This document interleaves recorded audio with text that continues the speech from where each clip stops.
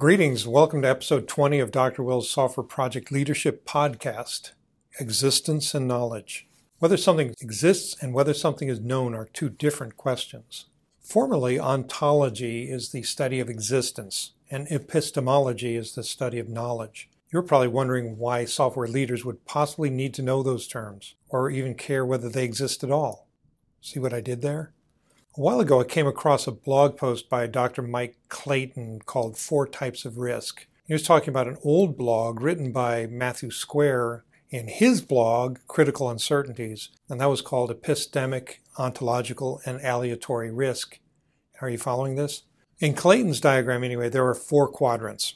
In the upper right, it's the known knowns quadrant. These are the things that we know about, and because this is a risk-focused diagram, deals with how to handle the risks associated with what we know about. And we can deal with those in a statistical or probabilistic manner. So here's where we use a standard risk management approach of assessing the seriousness of the risk based on the cost of its manifestation times the probability that it will manifest.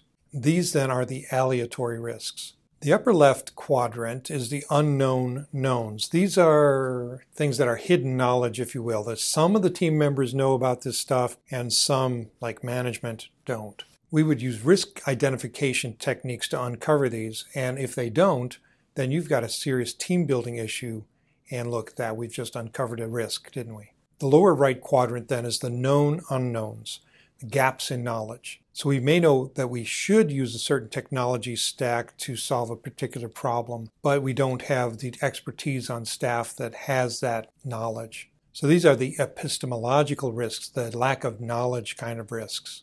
And you can fill those in by study, by hiring expertise and that kind of thing. Now that brings us to the lower left-hand quadrant. This is the unknown unknowns. That's characterized as the fog of ignorance. And it is the you don't know what you don't know quadrant. It's characterized by a complete lack of knowledge. These are the ontological risks, the lack of being risks, if you will. In artificial intelligence, there's a concept called the horizon effect, where a program can look a certain distance and then can't see beyond its horizon. We can't see beyond our horizons either, right? Actually, when you're in the fog of ignorance, you probably can't even see the horizon. I'm interested in moving people from that lower left quadrant, the fog of ignorance, to the lower right quadrant where they have just gaps in knowledge. And I will explain how we're going to do that in our next episode, where I will have a big announcement. A postscript. It gets a little weird. Matthew Square's original blog, Epistemic, Ontological, and Aleatory Risk, and its entire WordPress site appears to have been taken down. Too bad, because the blog was an interesting read. Can anything actually disappear from the internet? That's it for me, for you for now. Have a great day and a great week ahead. You be careful out there. I'll be seeing you. Bye.